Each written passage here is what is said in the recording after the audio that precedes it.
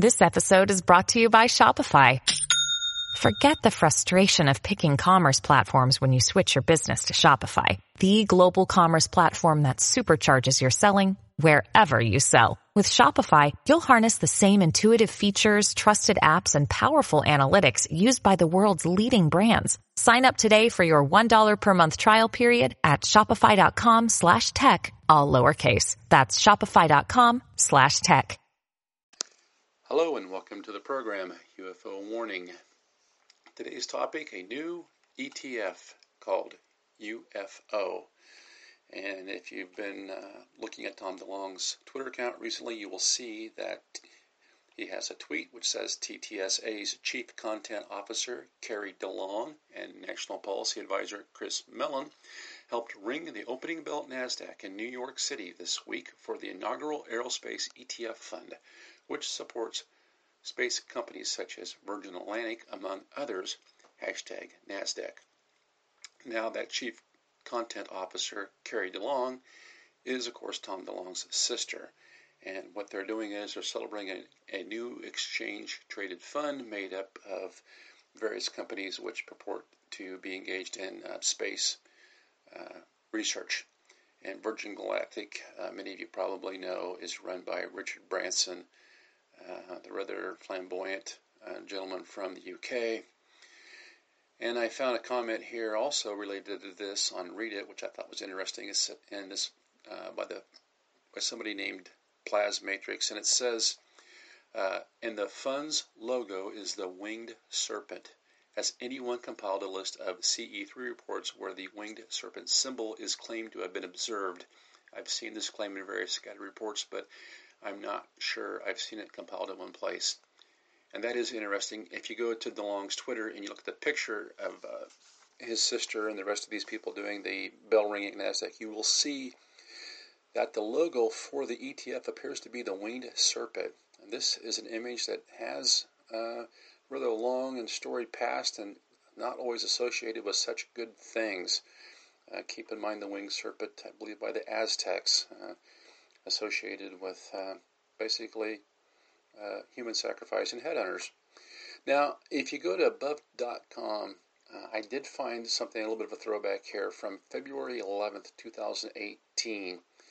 And the comment, it says, why in the world, they're talking about DeLonge here, there's a video on there discussing the alien agenda, and it brings in Tom DeLonge, one of his interviews with Joe Rogan. And as I said, this is from Above Top Secret, AboveTopSecret.com from February 11th, 2018. One of the commenters says, why in the world would they choose this guy, DeLonge, to head such a serious group of people? It is interesting how this researcher mentions that DeLonge is the son of an oil company executive and that Mark Hoppus is the son of a Department of Defense employee who designed missiles and bombs. Well, you know, we find this sort of thing occurring over and over in our society. I mean, you could point out also that Jim Morrison, the famous rock and roll singer, who would have been prime draft age, by the way, was the son of an admiral who I believe was involved in the Gulf of Tonkin episode. So we see these famous people's offspring repeatedly popping up in major roles in society. And they point out in this interview that's listed on the Black Vault, it says, at 14 minutes and 23 seconds, DeLonge says, the technology not only exists, we've figured out how to play with it. I'm not really going to get into it. That is what we are doing at my company, that is playing with technology. That is the announcement. Now, this is the interview with DeLonge and Joe Rogan. Rogan goes on and says, I believe it's Rogan, he says, when they say that technology exists, have they explained it to you or have you seen it physically? DeLonge says, see, I don't want to get into that kind of stuff if you don't mind. Rogan, well, why is that? DeLonge, well, I don't want to speak. You know, I represent more than myself these days, so I definitely have to watch what I say. And then it goes on. DeLong, and everybody would look frozen, so you literally can fly around and grab a Coke. And they're talking about an incident that happened. It says, out of someone's hand and put it into the hand of somebody else. Rogan, are you getting this from DeLong? Well, take a wild guess. Look at the people I'm surrounded by, you know. Rogan, so the people surrounding you are telling you this. Is that what it is? DeLong, well, I don't want to get into that. This is something that we see over and over again with DeLong, these really fantastic claims, and then when somebody corners him on it, we can't get specific. This is not disclosure, and this is not transparency. I hate to tell you, but this is not somebody that I personally want to be in charge of disclosing the UFO phenomena. I'm sorry. And he says this comment he makes about, look at the people that he's surrounded by. Well, we've looked at them, and most of them are retired deep state. And this is concerning to me. This is not something that I find to be amusing or encouraging at all. I found some other stuff on here, too. Just quickly, I want to look at, besides the blackvault.com. That's got so much good stuff on it. I found this over on heightline.com, and this is just a place that gives basically an overview biography of Tom DeLong. It says Tom DeLong's biography and age. On December 13th, 1975, Tom was born and named Thomas Matthew DeLong Jr. in Poway, California, to Thomas DeLong Sr., father, and Connie DeLong, mother. Tom's father worked as an oil company executive, while his mother was a mortgage broker. He has siblings in his family, an older brother named Sean, that's S-H-O-N, and a younger sister named Carrie, K-A-R-I. And then it goes on, and it has a somewhat extensive, comment on it. It says here,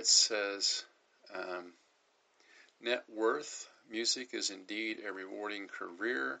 When one proves himself to be a talented musician, Tom DeLong, in his regard, has been well rewarded for the years he has put in making songs that gladden the hearts of. This episode is brought to you by La Quinta by Wyndham. Your work can take you all over the place, like Texas. You've never been, but it's going to be great because you're staying at La Quinta by Wyndham. Their free Bright Side breakfast will give you energy for the day ahead. And after, you can unwind using their free high-speed Wi-Fi. Tonight, La Quinta. Tomorrow, you shine. Book your stay today at LQ.com. So many people. The guitarist has a net worth reported to be around $80 million, which came mostly from his earnings as a musician. It says also he is married to his high school girlfriend, Jennifer Jenkins, who he's been dating since 1996. On May 26, 2001, the two were joined in matrimony in Coronado, California. Okay, then we can go on here. I found a little more in this regard. Now, as far as the fund itself goes, I did look it up on MarketWatch.com. It's called a Procure Space ETF. And like I said, the symbol was UFO. It has a list price of $25.49 for you who might be interested in investing. And it doesn't look like it's really had a huge amount of attention or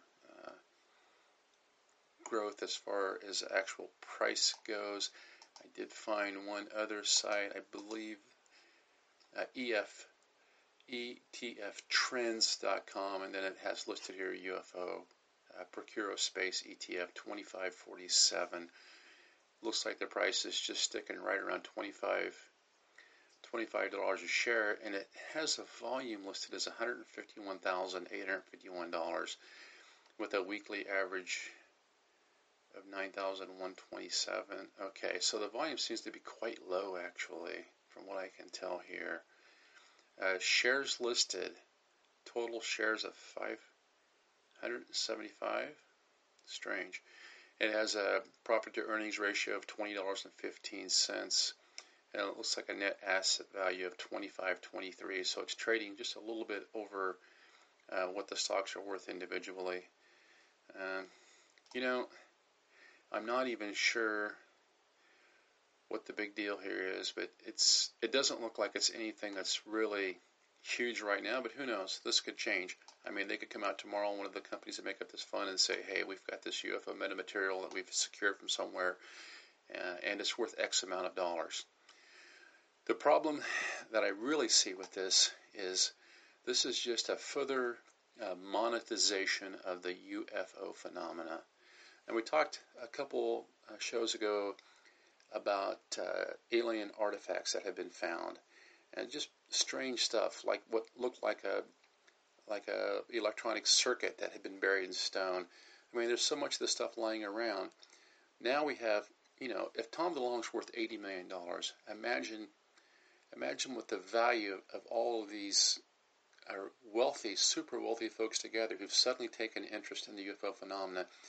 If they go around purchasing this stuff, this UFO metamaterial, these alien artifacts, they're no longer going to be available for public study. They're going to be sequestered to a lab somewhere, and they're going to be picked apart, and they're going to use this to create as much wealth for themselves as possible. And when you're talking about the technology involved here, as that general said last week, he said this stuff is so advanced. Now he's claiming that it's been created by us, and it's by the U.S. government basically, and this is technology that's been kept from the public.